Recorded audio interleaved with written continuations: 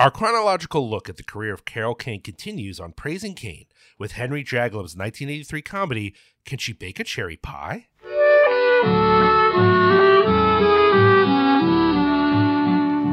Oh, where have you been, Billy boy, Billy boy? Oh, where have you been, charming Billy? I have been to seek a wife. She's the joy of my life. She's a young thing and cannot leave her mother. It's Praising Kane. I'm your esteemed host and guide, Liam O'Donnell, and with me is the Michael Emile to my Henry Jaglam, Doug Tilley. Doug, how's life right now? I was thinking about doing a Michael Emile impression, but I definitely couldn't turn it. I couldn't pull it off, and even if I pulled it off, it probably would come off as anti-Semitic. I mean, this is the thing.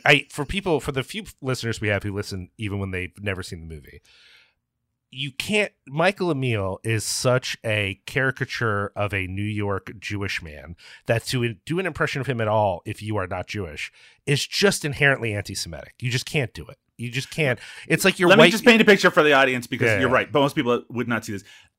Listeners, Larry David makes an appearance in this movie, and he's still not the most Jewish person in that scene that he's in.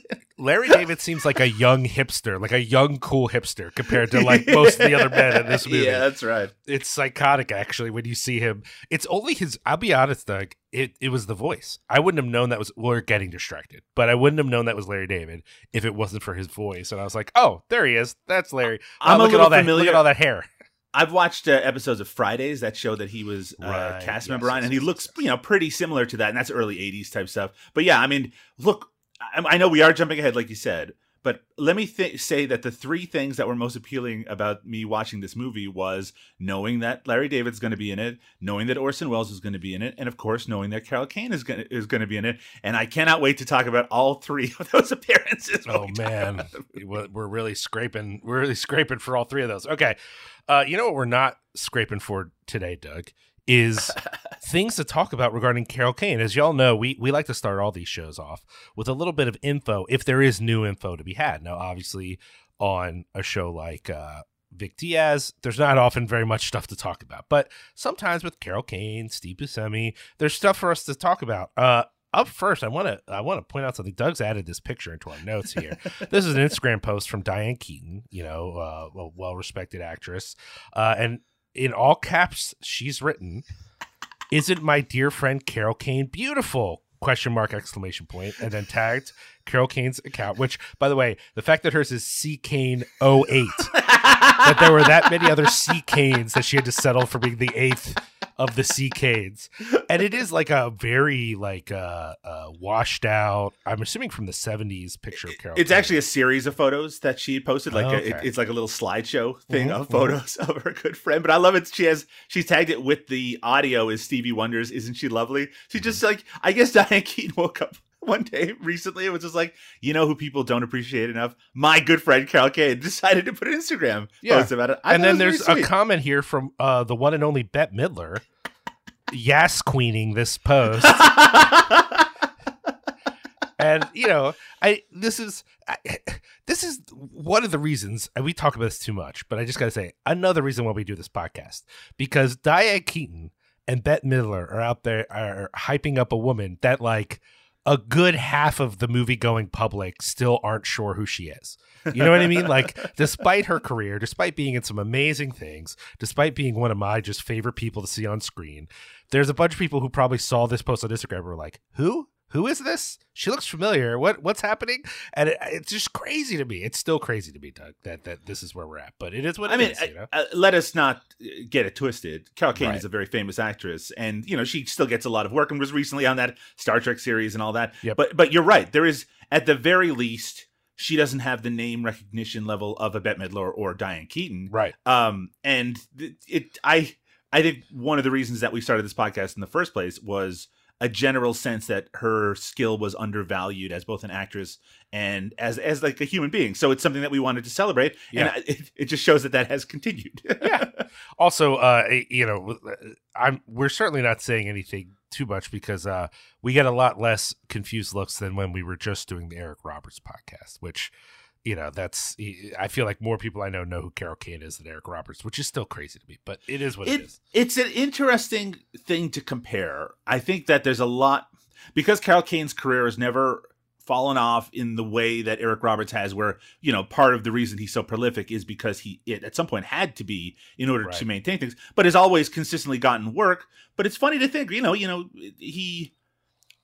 he is also another actor where the name doesn't get as much recognition from a lot of people that we know as the parts do, right? If you say, like, the guy from Suits or something like that, or the guy from the Stalked by My Doctor series, or even if people are more familiar with things like Public Greenwich Village or Runaway Train, things like that. But it's definitely, or in the case of both of us having to talk to people, yes, he's Julia Roberts' brother. Or Emma Roberts' dad. That also is helpful. Nowadays. Today. Speaking of people that Carol Kane knows, we've got a update here from the ever informative Good Morning America culture desk. Rhea Perlman reunites with Taxi co-stars Danny DeVito, Tony Danza, Carol Kane. So apparently Rhea Perlman is in a show called Let's Call Her Patty. New play. She stars in the show, and she posed at the premiere. Was this a premiere or a red carpet moment? Opening night. Yeah. So this is the opening night of the show. Posed for pictures with Danny DeVito, Tony Danza, and Carol Kane. I'm sure listeners of this show are well aware. These are all folks from Taxi, a show that I have now been harassed multiple times for not liking enough. But I still don't think it's that funny. In case you didn't know, Taxi ran for 5 seasons, 1978, June 1983. And this is not, by the way, the first time that this has been a news piece. Apparently, every time anyone from Taxi gets together, there needs to be, because, we had that picture from the brunch, right? Of course. Yeah. I just feel like we're going to, the more that you are looking for Carol Kane stuff, we're just going to keep getting these updates of like, hey, these people still talk to each other. Here's a picture. I mean, it's still sort of unique, right? Because you don't see the Cheers cast getting together that often and having pictures taken together. But the odd thing about this was the fact that it's labeled as several stars from the hit TV show Taxi had a mini reunion in New York City with that photo. I actually didn't realize that Rhea Perlman was ever on fucking Taxi. I had to look it up because, I know her from Cheers. That's her most famous role by far. And the fact that she was married to Danny DeVito, and they obviously still have a strong relationship even though they're no longer married. Mm-hmm. That was the odd thing. It's like, here's a collection of actors from Taxi, 3 of the mains and someone who just showed up at some point. But still, there are people that if you saw a picture of them hanging out at a party, either in the past or currently, you wouldn't be like, holy shit, I can't believe, you know what I mean? There are certain configurations of famous people that it makes sense. You're like, okay, they're friends, even sometimes when famous people make sense thematically, you didn't know they were friends. Like, there's a Thanksgiving picture of Bill Nye the Science Guy and Neil deGrasse Tyson. I'm not surprised they know each other, but the fact that they're hanging out with the bird on Thanksgiving, they're having dinner together is like a little like, oh, okay, that's a little weird, but sure, that makes sense, I guess. This is like, she's going to see them again. Are we going to get an update every time she sees them in public? I guess so. Look how happy she looks. It's kind of fun, right? Like, as much as I want to judge it and be like, okay, guys, this isn't news, another part of me is like, I don't know, I'll talk about it every time on this show because I think that's great that they're all still friends and it makes me happy. I don't want to knock this idea, Liam, but those photos that are taken at fan conventions where they will collect cast members from a show or a movie, and people can pay money to pose with them and stuff like that, but they're all they have the same kind of background, and you just have all these actors, and it's just like they're nice, and sometimes they're really cute depending on the photo. But that's weird because it always feels very kind of financially minded that they have come together. I mean, there's nothing wrong with it, but to me, it's always a photo like this where there's obviously people who have cared about each other for a long time and are trying to support each other.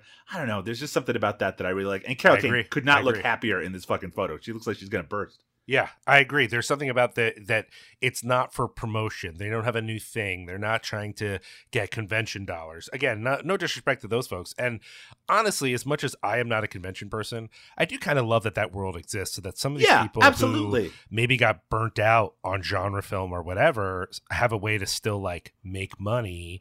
It might be frustrating in some ways, but at least it exists. It's something, They did have that appearance recently where David Naughton and Griffin Dunn from American Werewolf in London were together, and they had a bunch of photo stuff. I love that stuff, right? I mean, there are still sometimes it's just a rare opportunity for people who haven't seen each other in a while who run in different circles to get together, and there's nothing wrong with that. And if it's for money, that's fine too. It's just I just like I sound like my mother when I say I just like to see people happy and having fun. Yeah, sure. No, I agree with that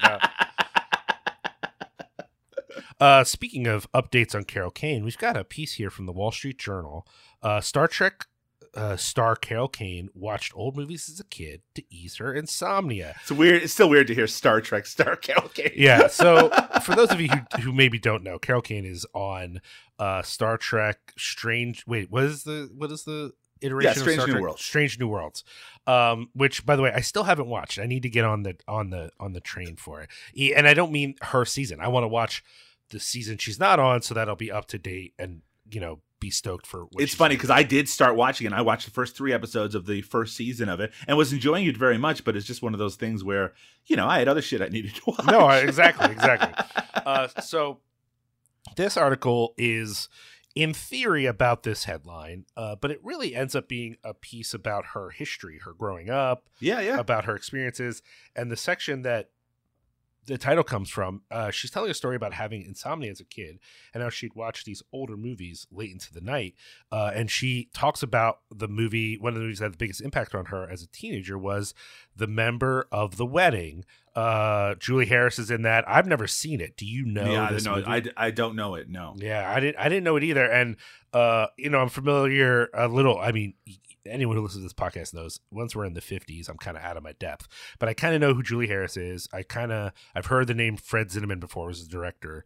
I don't know much about this movie, though. So I feel like this part of this story, it doesn't have a lot for me because I don't really know what to say about it, if that makes sense. Like, in the sense of, like, this apparently was important for her development as an artist and as an actress, but I don't know what it means. Does that make sense, Doug? Like, I don't really have a context for it. Yeah, I mean, the biggest, I think, thing that this article is trying to get at is how it led indirectly to her relationship with Betty Davis before she passed away. I know that there was plans or attempts to have Carol Kane play Betty Davis in a movie for years and years, and then later she did play her on stage. But the fact that they, in the later stages of Betty Davis's life, that Carol Kane and her struck up a real friendship, I think that's pretty darn neat.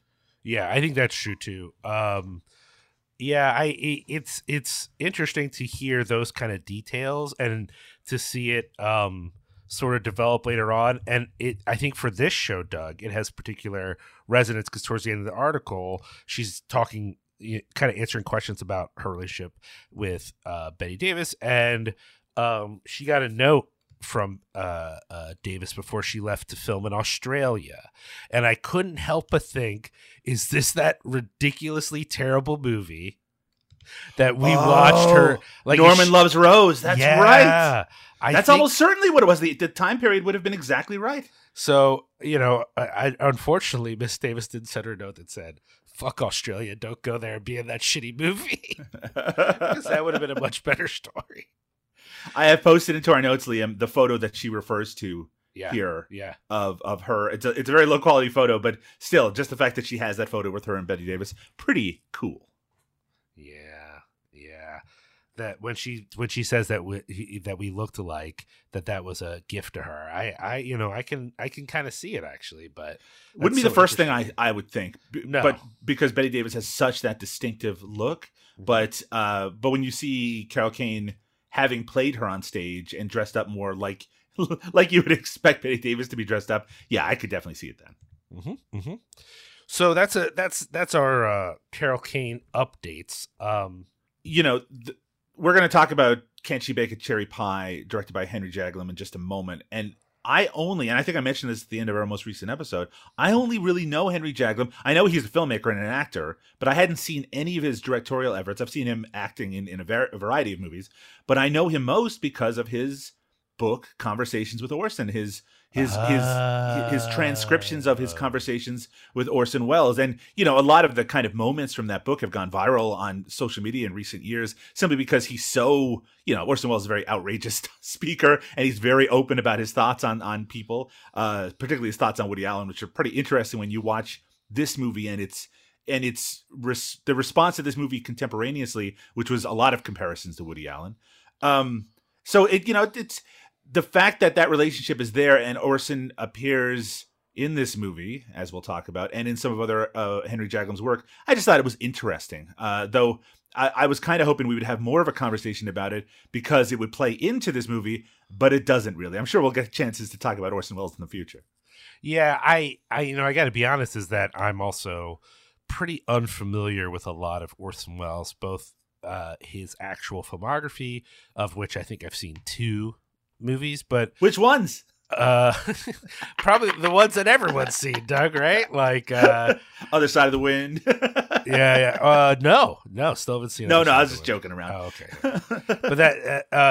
But I'm also pretty unfamiliar with the lore, which I know people who know more of the Orson Welles lore than they've ever thought to watch his movies, right? Because he's such a character. There's so many stories about him.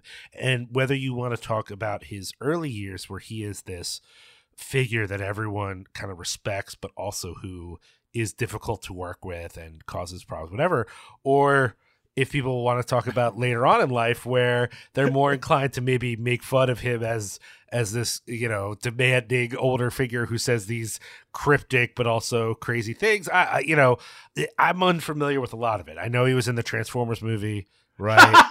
I've seen the commercial where he I'd yells love to at hear everyone. you piece together his career from what you're most familiar with. Yeah. He did commercials. No, I mean,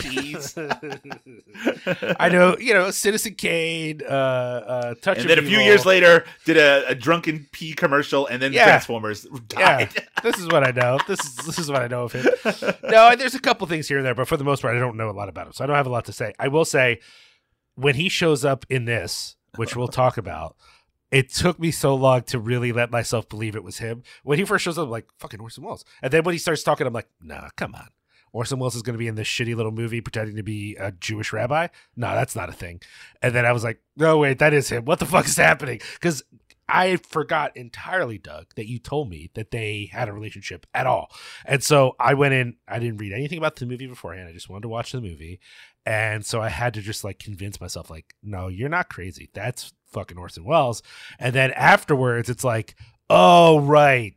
Yes, this is not a surprise for anyone else but me, because everybody knows that they have this relationship and he's in some of the other movies and apparently he wrote this book and all this stuff. I just thought, how is Orson Welles in this fucking movie? What's happening right now? It was really a surprise for me. Okay, I got a couple of things to say before we get into our break. One, well, the book, by the way, isn't really, it's not a book. It's just transcriptions of their conversations that they had, that he had recorded, I guess with Orson's knowledge, while they were having lunch like every day or every couple of days. Yeah. So it really is kind of off the cuff stuff. The other thing, Liam, is Orson Welles' face is the first thing you see in this movie. He's part of the opening credit, like that when it says the movie's, I think it's the Rainbow Productions or something like that. That's Orson Welles' face at the beginning. I didn't click. It didn't click for me till he's doing the magic tricks as the rabbi, and she's saying like, I gotta watch this, and I'm like, is that Orson Welles? Like, what the fuck? We'll talk about it in context, though. It doesn't make that much more sense in context. Yeah, that's right, I will say that Orson Welles, for those who don't know, was also a very skilled magician. It's one of the first things he did, even in show business when he was a kid. And he was in the guild his whole life, right? And he had like television specials and stuff where he showed it off. So the fact that he's doing magic in this isn't so much of a surprise. But it actually does not play much into the role. Sorry, it doesn't play much into the plot of Can She Bake a Cherry Pie? Well, and I do. The other thing you brought up, Doug, is the Woody Allen thing, and that's one of the things that we're going to talk about a little bit here is the Woody Allenness of it all. But we're going to take a quick break. We're going to come back. We're going to talk about 1983's Can She Bake a Cherry Pie, starring Karen Black and Michael Emile. Can she bake a cherry pie? Here's the thing, Doug. Life's not like they told us. We'll be right back. What's the matter with you? I want you to understand that there's a direct relationship between hanging upside down like this and my ability in sex. You know, you've expressed your appreciation at my ability to do it for an indefinite long period of time at an intense level. And, of course, the blood circulation is one of the very important sexual factors, and the blood circulation to the sex organs is enhanced by this. And now I want to get some direct stimulation to the genital region. And even doing this way, I'm strengthening my sexual functioning incredibly.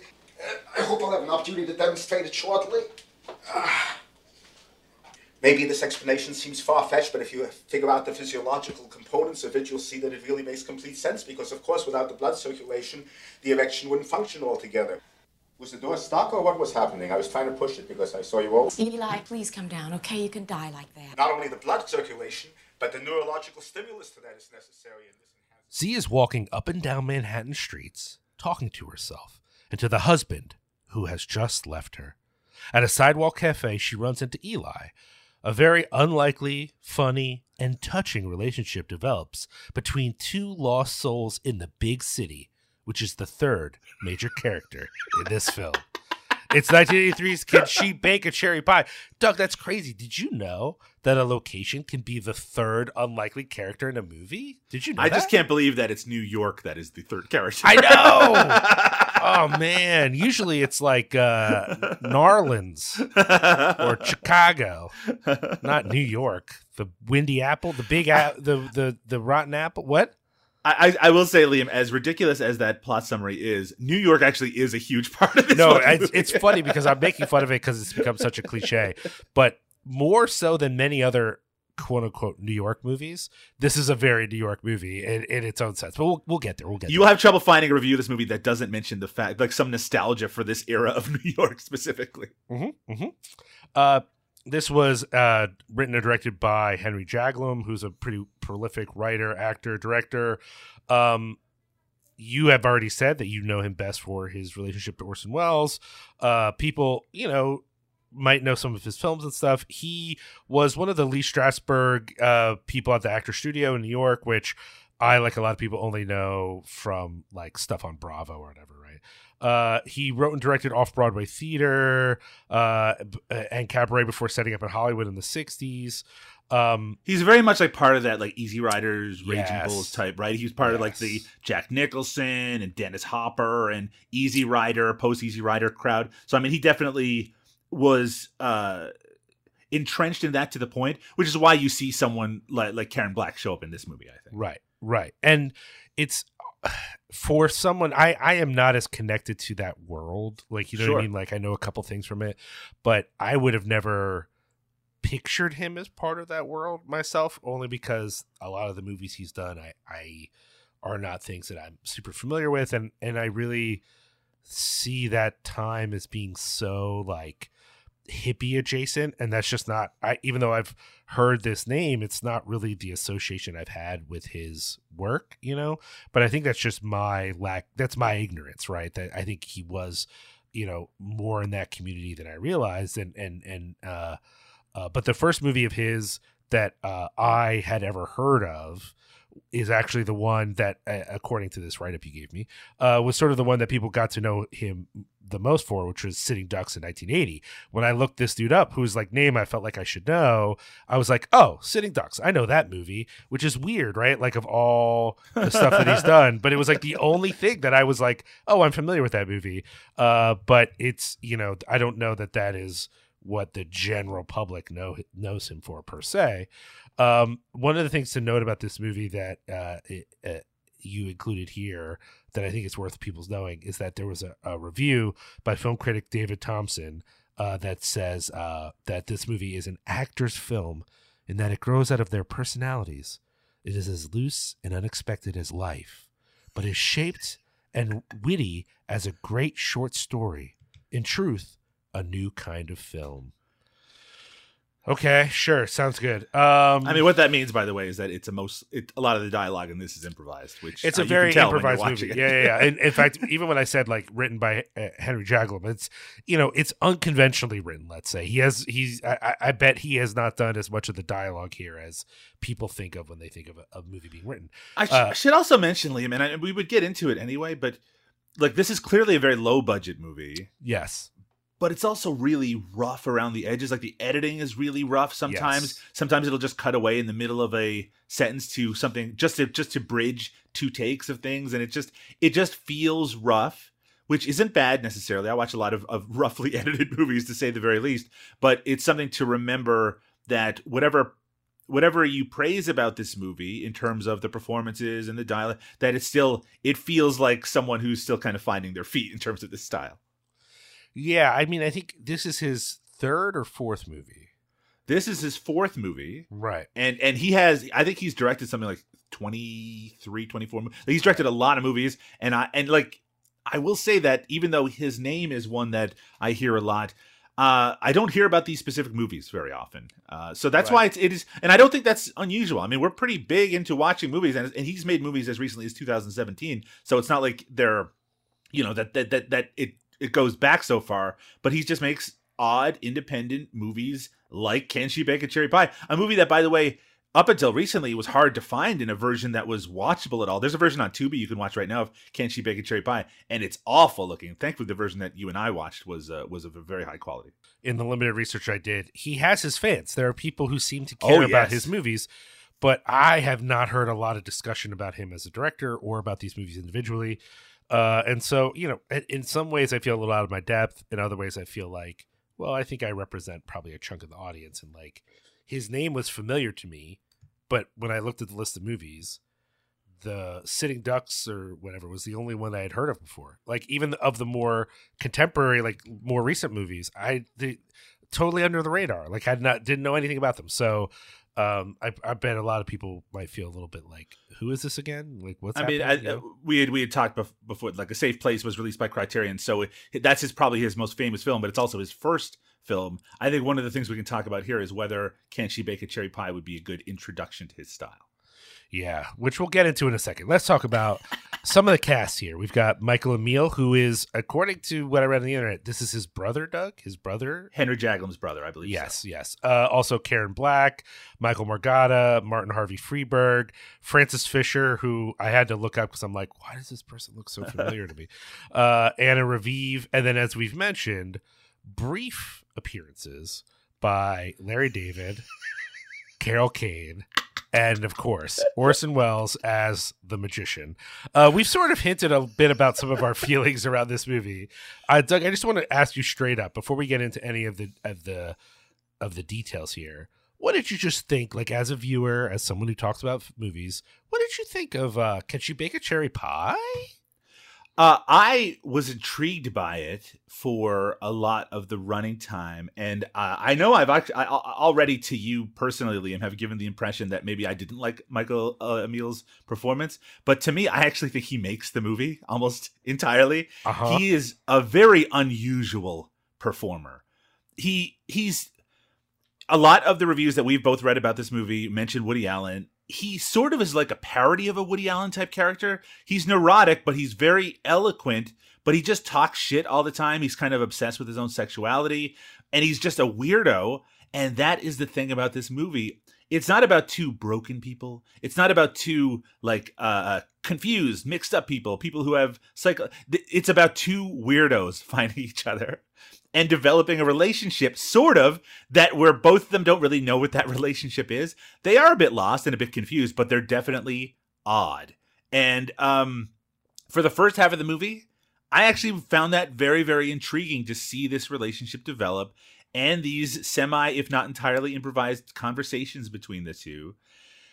When the movie starts to try to have more of a plot element in its second half, that is when it lost me pretty significantly, particularly when you have lengthy sequences of Karen Black singing songs, which, I mean, she's very talented. Karen Black is actually terrific in this. She's so good, in fact, that it's hard to separate where her as a person ends and where the performance begins, which is, I mean, a real testament to her as a performer. But like, the movie seems to be fascinated with things that I am not so fascinated about. To me, it's when they cut away to odd things, like the character, like that weird actor who has the pet pigeon who keeps trying to pick up women. It's like, I wonder what that is supposed to represent, and it does tie into the bigger plot near the end.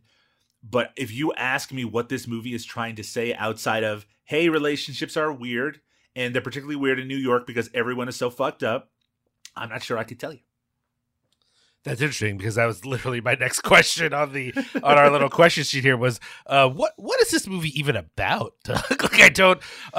Let me just quickly say, I think this is an easy movie to make fun of, and I would be fine with spending the entire podcast busting on this movie, honestly. I think some of the humor in this is very legitimate and yes. like intentional, and like there's some yes. really funny stuff in this. I actually think that it by the end had won me over to it being not actually that bad.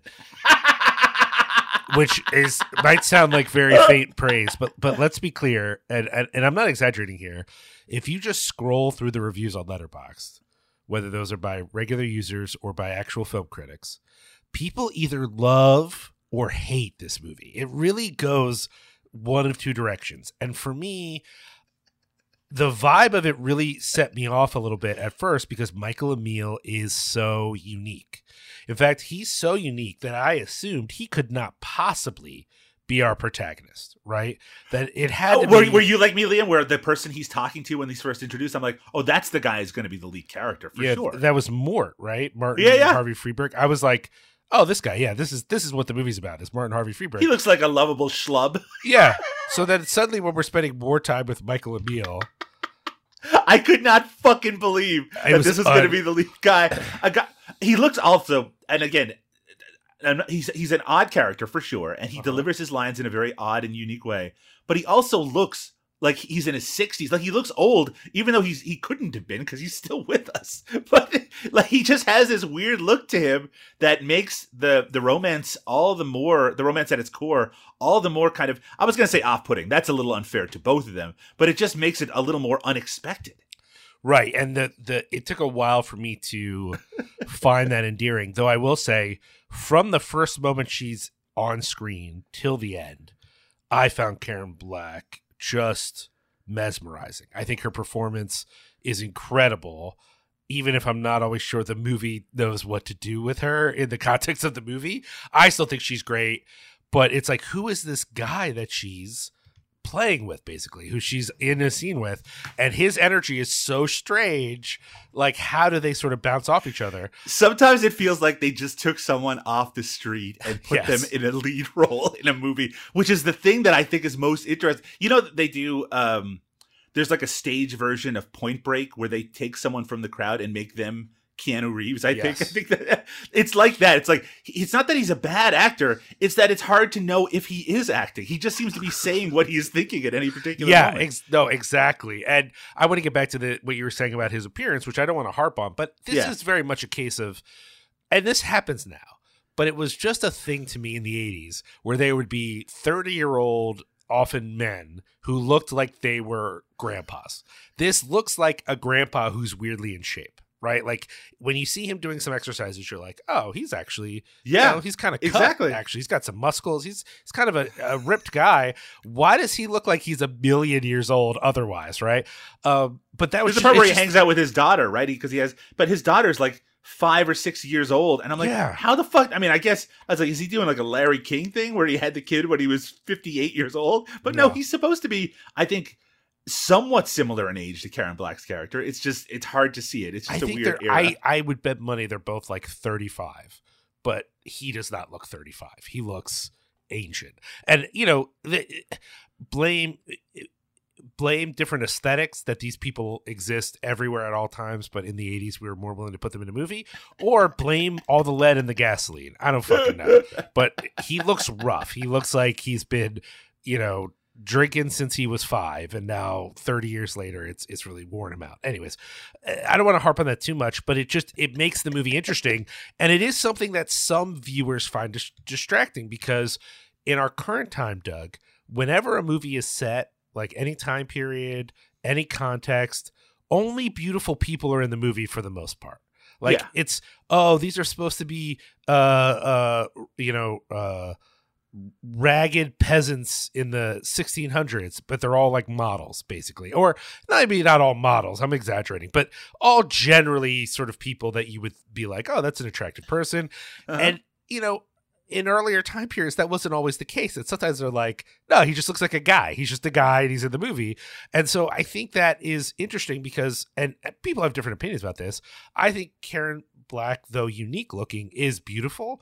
And I think that for some viewers is going to be off-putting because they have this love affair. And you might be wondering, other than the fact that she's clearly dealing with like extreme mental trauma from being, abandoned by her husband, why is she with this guy? Like, it's not clear what their relationship is. It's also odd because she doesn't seem to necessarily like him. No, she keeps getting so mad at him all the time. That's like a big element of it.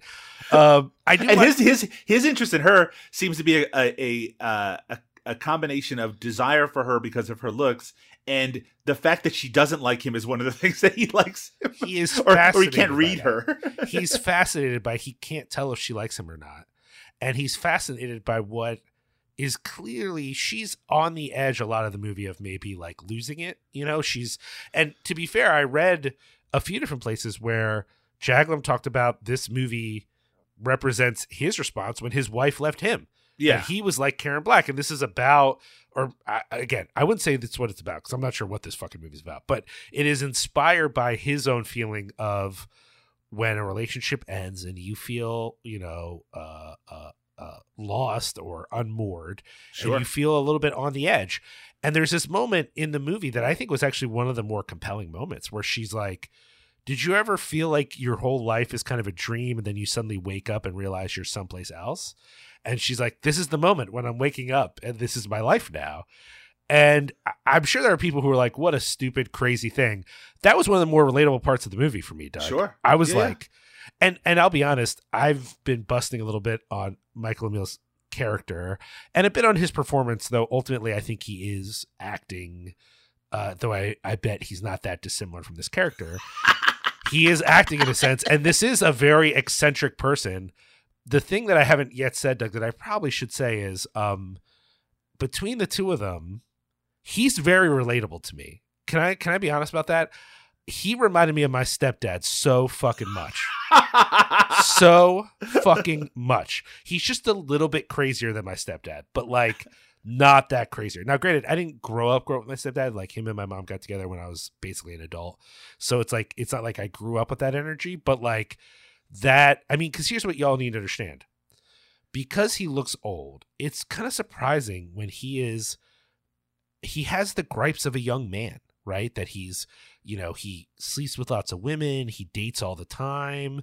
He's just a fuck machine, but he just wants to settle down. But he also doesn't want to settle down because he kind of likes dating all the time. Like, there's a lot of context here where he's talking the way a aimless 30-year-old single might talk, right? Especially in the 80s. That was really relatable. When my mom and George got together, that's him. He's just a dude who's just like, when they first got together, to be fair, they dated and then they broke up and now they're together again. When they were dating, he was very much like, the reason I always thought like, I'll just get married when I want to. And there's no pressure, there's no time limit, was because like knowing these people who were just like hanging out well into their 40s, like, well, I guess I'm getting a little old. I might want to settle down. I'm like, yo, you could see 50 from where you are. Like, what are we talking about? But their vibe was very much like, I have forever. And that's like this dude, like, even though he's talking about wanting to settle down, he also like doesn't want to be in a serious relationship with Karen Black right away, but he still wants to pursue her because she doesn't like him and she's sexy and he's kind of like interested in that. And so much of that, plus his insistence on talking about things that like no one around him cares about. That sounds really mean to my stepdad, but there is a certain amount of like eccentricity there that I was like, yeah, I know people like that. And not just him, but he reminded me the most of my stepdad. But I know just lots of people who are like this dude, Doug. Like, he felt very real to me. It's more the whimsy of Karen Black that is like the, for me, fantastical element of this movie, though very compelling. I've never known anyone like that. Unfortunately, or fortunately for me, I've also never known anyone like the actor with the pigeon. That was like also as good. But his girlfriend, who just is like doesn't know what to do with herself, that felt very relatable. Yeah, as well. No kidding. That's a little too real. It actually gets a little disturbing. Yeah, it kind of was. It kind of was why I wasn't surprised the number of reviews that accuse this movie of misogyny. I'm like, oh, is it because of the It's because of the girl at the cafe. Because I feel you on that one. I don't know. I think the movie is a little bit sympathetic to her, but I will say that I think you're right. But I think if you're not willing to hear that part, it's a very rough portrayal of that relationship, right? Karen Black's character is not a manic pixie dream girl. She's not just at all. She's just manic. She is struggling, and she's in the middle of her struggle. I do think that when you were just talking about that, Liam, you were kind of getting at the core of what this movie really is about. It's kind of about two things, because if she is supposed to represent something that Henry Jaglom was actually dealing with, I think that's a very personal aspect of this movie. But the key is kind of that early conversation between Mort, the guy who works with Michael Emil's character, and Michael Emil's character. And Mort is like clueless. He cannot meet a woman to save his life. He doesn't know how to meet people. And Eli, Michael Emil's character, he can meet people. He's great at meeting people, and he can make those connections, but he's having difficulty, or has had difficulty up to this point, making deeper connections. And maybe he doesn't, like you said, maybe he doesn't want that necessarily, or he thinks he doesn't want it. But when he connects with Karen Black, well, her disinterest or her lack of direct interest makes him want that more, or makes him realize how much he wants that, and he starts to pursue it a bit more. But that moment later in the movie where the pigeon guy, the actor, he is just straight ahead. He's like, I want you. I want to sleep with you. Like, his method of attracting women is A, being conventionally attractive, and B, being very straightforward about what he wants. And she directly goes, and just like not just her, like we see another woman who is really wooed by that. That might be seen as somewhat misogynistic, just the way that they react to this fucking dude. He's basically one of those pickup artist assholes that you see on YouTube. But I mean, the way that these three different characters, Mort, Eli, and this actor, the way that they approach the idea of making connections with women, and that, I think, is what the core of the movie is about. The problem is that I don't see myself reflected in any of those three approaches. No, yeah. So, I mean, in a sense, this is what I was going to ask you about, Doug. This is like a war of the sexes movie, whatever that fucking term means, because that's a term I grew up with that I never understood what it meant, even once I became a full adult. Men are from Mars, Liam. I mean, yeah, even once I became a full adult who was in relationships, like adult relationships, I was like, what the fuck was everyone upset? All I heard throughout the 80s and 90s was, it's the war of the sexes. Men are from Mars, women are from Venus, all this shit, right?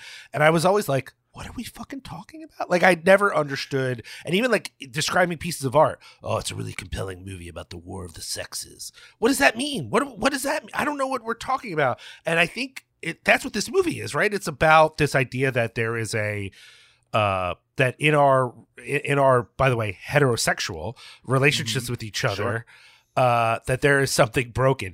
Now, if this is coming from a different direction, which is queer friends saying there's something wrong with the heteros, that I can vibe with. Like, yes, I think there is something wrong with this. I agree. Thank you for pointing that out, Fred. But the idea that like there's just inherent war between the two, which, by the way, for those of you who are well aware that there aren't just two sexes or two genders, or however you want to imagine it, this movie has a moment that is very essentialist, that I can only accept that it's supposed to be satire or something, right? Like, I can't, that whole scene, I'm like, no, this isn't real. They're making fun of this, right? Please tell me that they're making fun of this. But is this what this movie is about, this idea that there is like an inherent conflict between men and women? Is that sort of one of the guiding principles of this movie?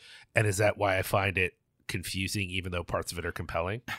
It's odd because we've both been married for a long time, right? Yeah. And but I don't think of my wife as someone I am at war with, or that we are struggling against one another. No, she's not the enemy, right? She's not. But like, even when we were first getting together, I'm sure there was just there's always going to be a feeling out process. But at some point, you need to be vulnerable enough with your partner in life to be like, this is who I am.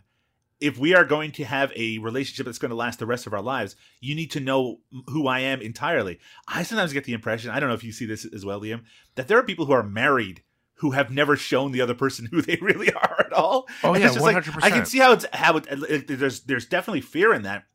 But at some point, the person's going to see you go to the bathroom, or see you like hurt yourself in a way that you need the other person's help. You're partners. That's the whole idea. You're supposed to be pulling in the same direction. Yeah, I really don't understand it, Doug. And in the context of this movie, I think part of my confusion is that in order for me to understand this movie at all, I do have to think that there's some kind of like inherent critique of these characters and what they do and how they act, if we're not supposed to think that they're ridiculous, then I'm very confused by the whole movie. The thing at the end where she goes with the actor and she's about to have sex with him and then realizes that he had been taking photos of her, which kind of reinforces that the paranoia that she's been feeling up to that point, which, you know, as watching it, you'd be like, oh, she's... And she looks directly into the camera and says, I see you there watching me. Yeah, that's right. Yeah. Right. But the fact that happens, and then while that's happening, Michael Emil's character is so frustrated, and the actor's girlfriend, Frances Fisher's character, goes home with him, and they're about to have sex, and then she comes home after having this odd realization of what she wants, which apparently makes her more emotionally available to him. Like, trying to untangle what the movie is supposed to be telling us at that point, all you can really take away is, oh, these guys are all fucked up, and this probably is not a healthy relationship, but it's probably good that these desperate people have found each other. At least maybe they can grow together, but maybe they also feed off their worst instincts about each other. Also true. As you said earlier, this movie gets compared exhaustively, not just to Woody Allen in general, but to Annie Hall in particular. Specifically. Did you get that vibe? I mean, look, okay, let's acknowledge a couple things. It's set in New York, and it's very proud of its setting in New York. It really wants to show you New York. It has a character who feels very stereotypically Jewish sort of at its center. Sure. And there's a man and a woman figuring their stuff out. Otherwise, did this remind you of Annie Hall in any way, shape, or form? It could be almost a parody of Annie Hall. Right? Where it's just like, well, what if instead of being a genius comedian who is great with one-liners and always has the right thing to say, you just have this guy who's just this meandering, you know, completely ridiculous, always has something odd to say, you know, more eccentric than neurotic. And instead of a woman who is basically this also a ball of neuroses, but someone who is still beautiful and stylish, that you have someone who is literally in the process of losing her mind at any particular moment. Yes. And to me, it's like, that's why in some ways this movie's a lot more interesting than Annie Hall to me. Yeah, because it feels 100%. like, oh, this is a lot more reflective of real relationships I've seen than the one in Annie Hall is. Well, I think what it boils down to for me, the more I thought about it, Doug, is that I don't think this movie is very much like Annie Hall. And I think, honestly, some of the reviews I read that really wanted to push how much this is like Annie Hall, they almost felt anti-Semitic to me, because I'm just like, look, two Jewish men could be in a movie and they're not the same. Like, people were literally like, Michael Emil's doing his impression of Woody Allen. I'm like, no, he's not. What are we talking about? That's not, I don't think that's real. I did read some stuff about the idea of like part of Karen Black's appeal is like the Shiksa appeal of her being a Gentile. And so it's just like, I don't know if the movie is necessarily playing with that, but I also don't know enough about that culture to know if that is something that this movie is. If it is, it's subtle though. It's not on this. It doesn't feel like it's on the surface to me, but regardless, what I realized about this movie is that if I try to accept it for what I think it's trying to do, which is, as much as I don't think it's Annie Hall, I do think the movie is trying to be some version of a romantic comedy. Yes. And it's not succeeding because it's just not getting whatever it is that makes romantic comedies work. But if I think of it as a mockery of romantic comedy, whether it wants to be or not, parts of it kind of work for me, Doug. I found myself, I agree with you that it starts off interesting. It kind of loses its way.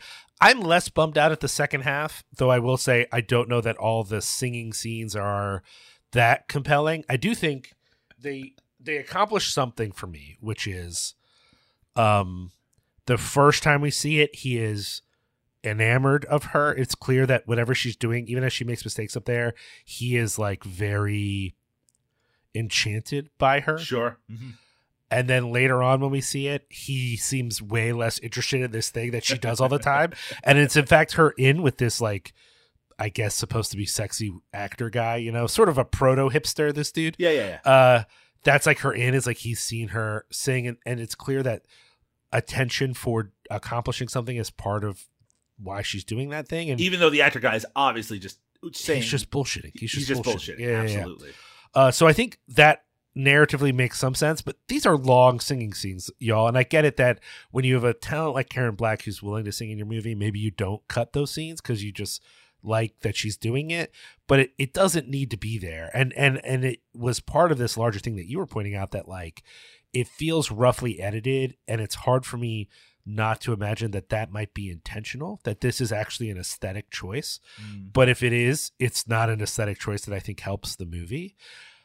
However, when it was over and I thought about it later, as much as I found parts of this movie really frustrating, I kind of think parts of it are also very interesting. And I found myself really respecting Michael Emile a little bit, even as I was watching him thinking, what the fuck is going on with this guy? By the end of the movie, I was like, I don't know, I kind of like him. I kind of like him in this role, actually. It is a movie that does grow on you, and it's also a movie that I think a second watch I'd enjoy it more because all the rough edges would smooth out a little. But I have to say, like that scene where Michael Emile is hanging upside down and she's trying to force the door, I thought that was so funny. It was so fucking funny. He was like, you talk about how great I am in my sexual virility, and this is how I do it. I keep the blood, and it's just like he's going on and on while he's upside down.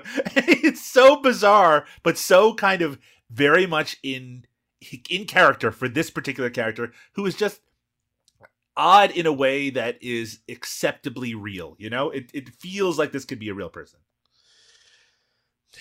It's crazy to say, because I bet there's a chunk of the audience who, if they do decide to watch this movie, will be like, this performance sucks because no one is like this guy. He is being ridiculous. And I just have to tell you that, like, he's a very slight exaggeration of like millions of people. There are so many people like this guy. And I just think, like, you know, at first I kind of felt how they would feel, like, this is so irritating. Why is this the movie? And by the end, especially after it was over and I was thinking about it earlier, I'm like, no, it kind of works, man. I think that's kind of real. Now, this is the question I wanted to ask you. Is this just, I kind of get a vibe of what you think about this. Is Michael Emile a compelling actor, or is this just good casting by his brother? The thing about him is that he's more compelling than he is a good actor, right? He's just it's something about watching him and just wondering what the fuck he's going to say next makes him infinitely watchable, which is why, I mean, Henry Jaglom has cast him tons of times in his movies, right? He knows that there's something about this guy, who of course is related to him, but like that there is something unique that he can bring to this picture. It's just weird to see him in this context, in a romantic comedy type context. This guy as the lead actor, it's so off model from what we're used to. It just makes it all the more intriguing. And so I was charmed by it. So, by the way, listeners, if you haven't seen this movie, that relationship, the Michael Emile, Karen Black relationship, that's the movie. That's the whole fucking movie. It's sometimes we get a little bit of other characters, but you know, if you go to the Wikipedia page, it only lists those two actors because there's really nothing else here, which is now going to play into what our small other appearances that we mentioned. Yeah. Oh, okay. Oh, okay. So I want to bring up specifically this Larry David cameo.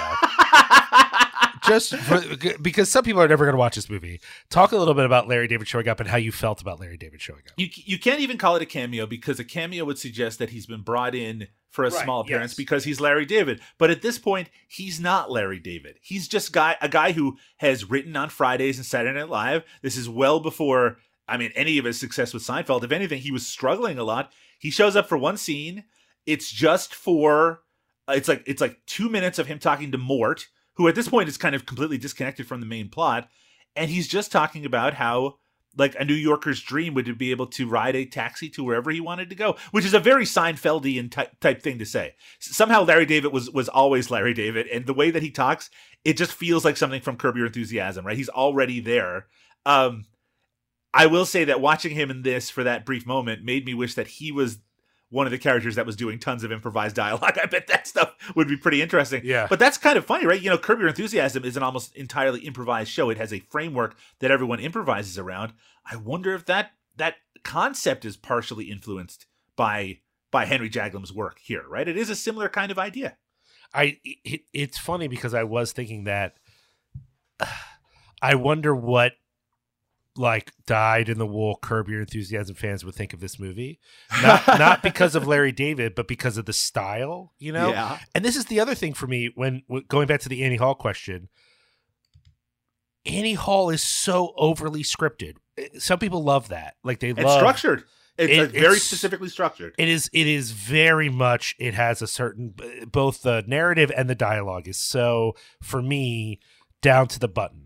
And this movie is not that. This movie is like, again, it's like a 80s New York Jewish Linklater film. It's like we're just going to wander around and talk shit. Yeah, it doesn't build to a crescendo. It just ends. It's just like, okay, story's over. Okay, we did it. Hey, look, Eli has weird pants on and sandals. He sure does. It's like there's a whole scene where like his outfit is more interesting than the conversation.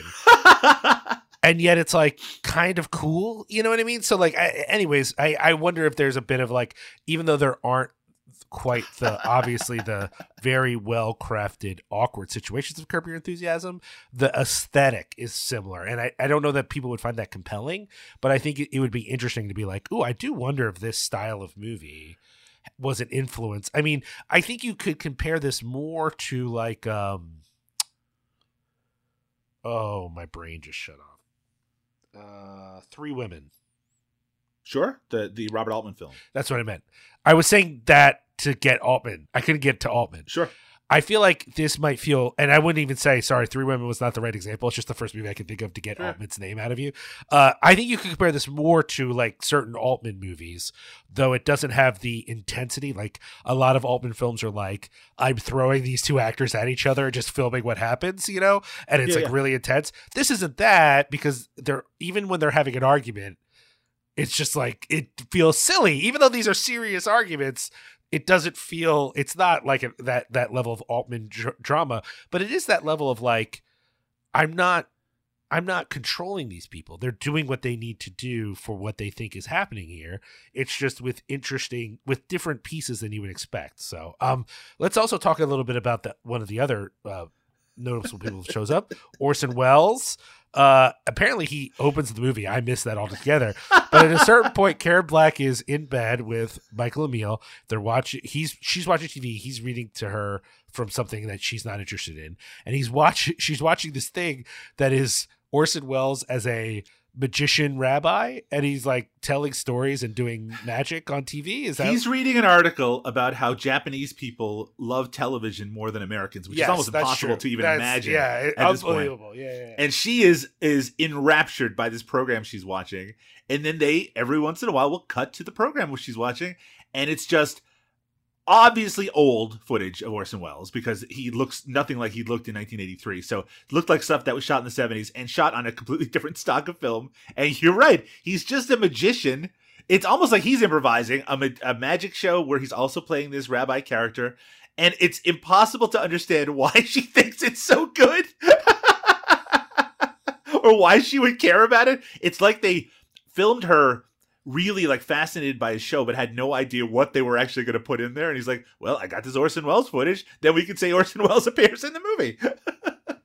There was one review on Letterboxd that was like, oh, this is like key to the meaning of the movie because he's playing a rabbi, and it's like she's fascinated by Judaism while Michael Emile's character isn't interested. And I'm like, you are digging, my friend. This is a man doing magic tricks with a slightly different accent there. And by the way, failing a big chunk of this, because a big thing is he's trying to make these animals disappear and it's not fucking working, you know, at a certain point.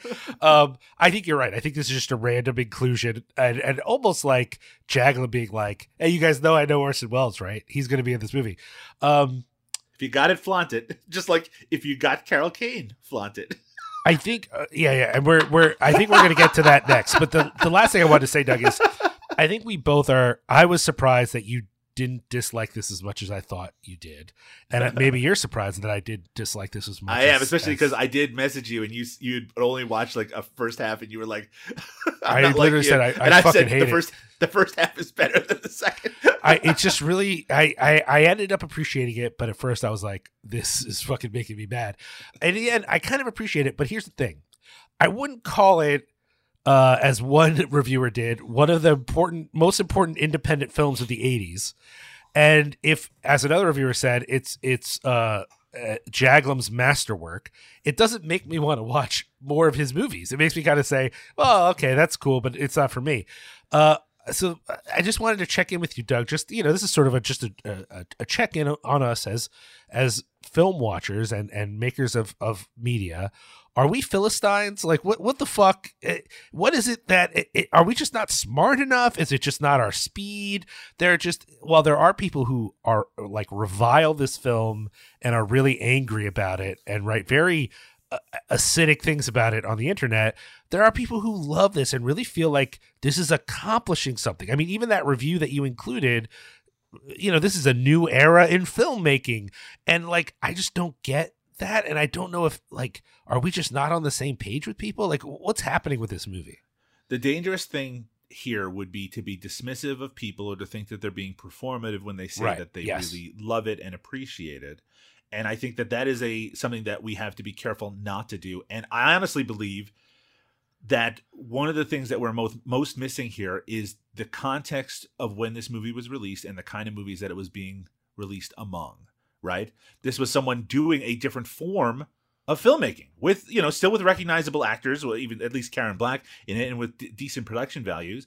Like, he was trying to make a movie that is semi-improvised, that is about this relationship, that shows off this city in a very unique way. Like, this is stuff that, when you see Slacker now, Richard Linklater's Slacker, it still has a real resonance to it. But seeing it in 1989 or 1991, that was a revolution for people. They were like, holy shit, I've never seen a movie like this, even though he was just aping people that he had seen as well.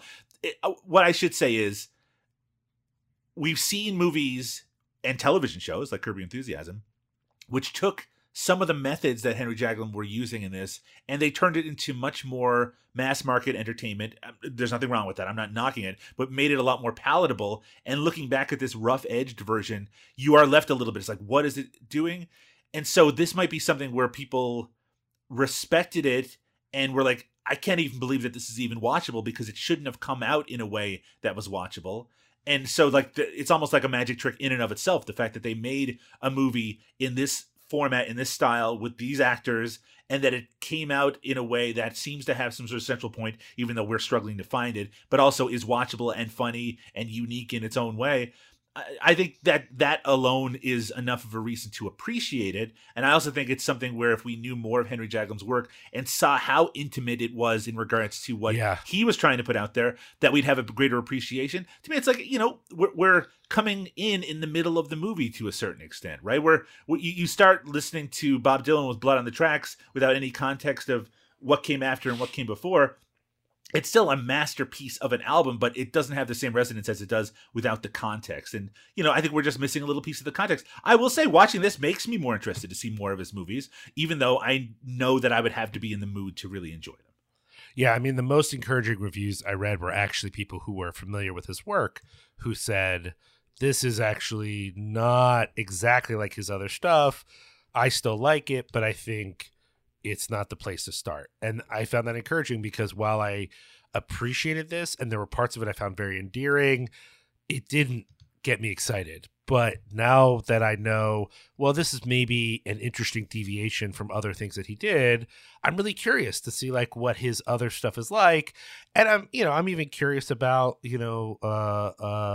this actor. Is this how Michael Emile is in every performance, or what's my endearing thought about this is I need to see Michael Emile more stuff because I cannot believe that he's had a career. He has, though. It's crazy. I know. I just got to say, one of my favorite parts of the movie is when him and Karen Black are having this conversation and he's very upset with her, but she's trying to be very calm, and she very nonchalantly is fixing his comb over, which is like one of the worst comb overs I've ever seen. She's like adjusting the comb over on his head, and I just was like, Karen Black is a gift to the world. We should talk about Carol Kane, who is a gift to the world, but maybe not a gift to this movie. So I'm just thinking about the fact that he has this very kind of monotone way of speaking, and he never goes really up or down. Even when he's like really upset, instead of being like yelling and screaming, he's like, I'm really upset right now. I'm so upset. What am I looking at right now? It's just a really funny way of playing a lot of this. I don't know. I found that guy fascinating. But yeah, let's talk about Carol Kane's gigantic performance in Can She Bake a Cherry Pie? I actually have started to wonder whether that's actually Carol Kane in this movie at all. I mean, here's my response to that, Doug. When does it happen? I finished the whole movie and I couldn't tell you when she's in the movie. Oh, okay. I'll tell you exactly when it happens. It's that it's when they first meet. When Karen Black's character she goes to the restaurant and she doesn't know what to order. She's all mixed up. Yeah. And they're sitting at the next table. There's one table over, and Carol Kane is at that table. She's just sitting there. She has no lines. I didn't recognize her at all. It didn't even stick out to me.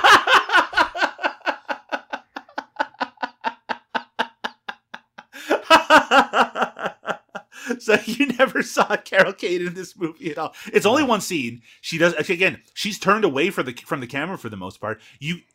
Unless you knew she was in this. This isn't even like Larry David's part where it's just like, here he is for a scene. She is literally a background extra in this movie. I don't know why. I mean, I assume she knows him or is a fan of his work, right?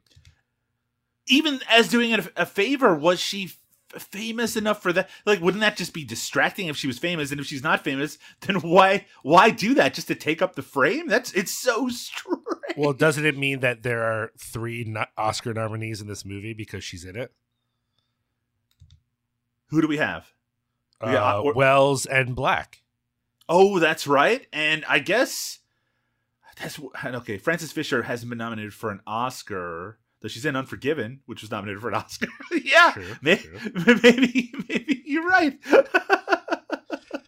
I mean, straight up. I mean, I'm not trying to play games with y'all. I really just. Oh, you're right. He does star. I'm literally putting the movie on my phone right now to see if I can. It's funny. I'm just looking. I'm like, where's my copy of it? I need to find it so I can. But of course, I she's very early in the movie. All right. Why didn't you fucking reach out and ask me? Because I thought it was so funny that I never noticed her, and I was like, I'm just not gonna ask. It'll just come up on the podcast that I don't fucking know where she is in this movie. For those of you who don't listen to our Eric Roberts podcast, there's lots of episodes where we pick a movie and then we don't know how much of Eric Roberts did it, and he usually has like a scene in it, right? Especially in recent movies where he does dozens and dozens of movies each year. I did not expect that to happen on this podcast but it's even less. It's less than that. It's like almost like an in-joke, right? It'd be like a famous actor taking a stroll in the background of a scene, except in this case, it's not even like her face is positioned in a way that you would recognize it. It is, it is the least Carol Kane performance that we will ever cover on this podcast. I mean, I think the thing is that even in those Eric Roberts movies, it's like let's say you order spaghetti and meatballs, right? And it comes and there's just one small meatball in it and it's all the rest is spaghetti. That's an Eric Roberts performance. He's still important to the movie. He's still like, even if he's only in there for 1 second, chances are they put him on the fucking poster and shit. Yeah. This with Carol Kane, it's like I finished the whole burrito and you're like, there was a piece of shrimp in there. And I'm like, there was? Where was the shrimp? I didn't taste any shrimp. It was a beef burrito. You're like, yeah, but it had a shrimp in there. And I'm like, I don't know what you're talking about. Like, that's how I feel. Like, I am literally watching that scene on my phone going, where's Carol Kane? I don't see her. I mean, I don't know what to tell you. It's so funny.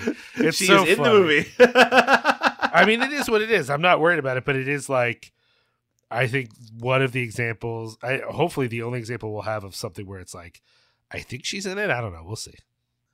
It's funny. I'm looking at a Washington Post article from 1984. It says, Henry Jaglom, writer-director of the critically acclaimed Can She Bake a Cherry Pie, who was informed by his distributor that it simply didn't have the money to take out Oscar ads. He was expecting to get Oscar nominations for this movie.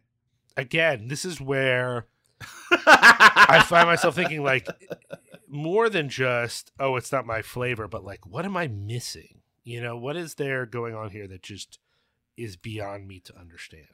I mean, this was an era of, even like My Dinner with Andre type stuff, right? Where the conversations, the fact that, maybe not the most photogenic characters having lengthy conversations that are very self-interested. It's not dissimilar from some of the stuff that was popular at that time period.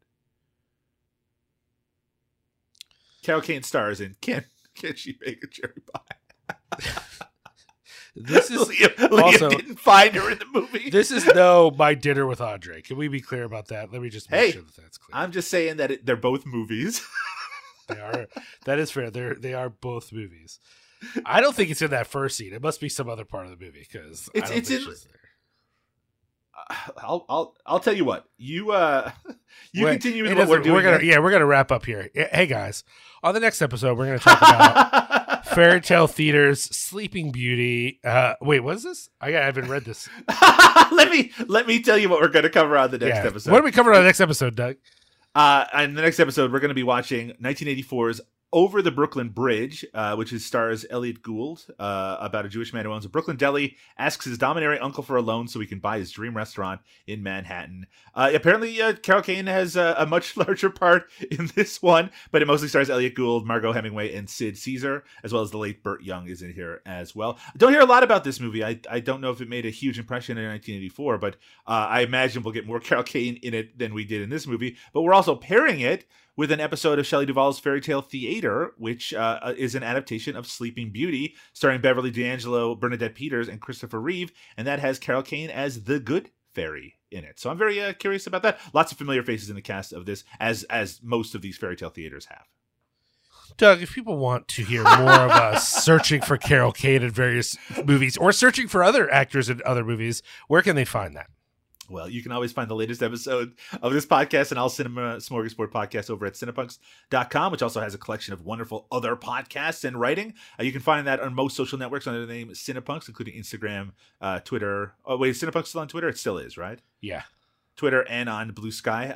And you can, of course, also join the Cinepunks Discord, where you can always just reach out to Liam or myself and get the secret invite to that, as long as you're a cool person. I know you're cool because you're listening to a Carol Kane themed podcast. If you want to see the entire archive of Praising Kane, you can go over to cinemasmorgasbord.com, where we have our Cinema Smorgasbord podcasts, including ones devoted to such diverse topics as the career of Jackie Chan, Steve Buscemi, Alejandro Jodorowsky, George Kennedy, Oliver Reed. Podcasts devoted to these specific people. Find that over at cinemasmorgasbord.com, on Twitter at cinemasmorg, SMORG. And you can also follow me, Liam, over on Blue Sky. Just look up Doug Tilley. It's Tilley. I'm on that Blue Sky too. It's Liam Rules. You'll find it. It's fine. We're waiting for one of these fucking social networks to win, okay? That's just where we are for now. Yeah, it's none of them are very interesting right now, but hopefully they'll get better. All right, y'all. Thank you so much for listening. Hey, if you like this, tell a friend. Tell a friend about it. And if you are watching for some reason, Can't You Bake a Cherry Pie, and you see Carol Kane clearly, send me the screenshot, because I think it's a lie. The image that's going to be attached to this episode will be a screenshot showing clearly Carol Kane. I promise you, listeners. All right, if you say so. All right. Thanks so much. We'll talk to you later. Have a good night. Have a good night. Bye-bye.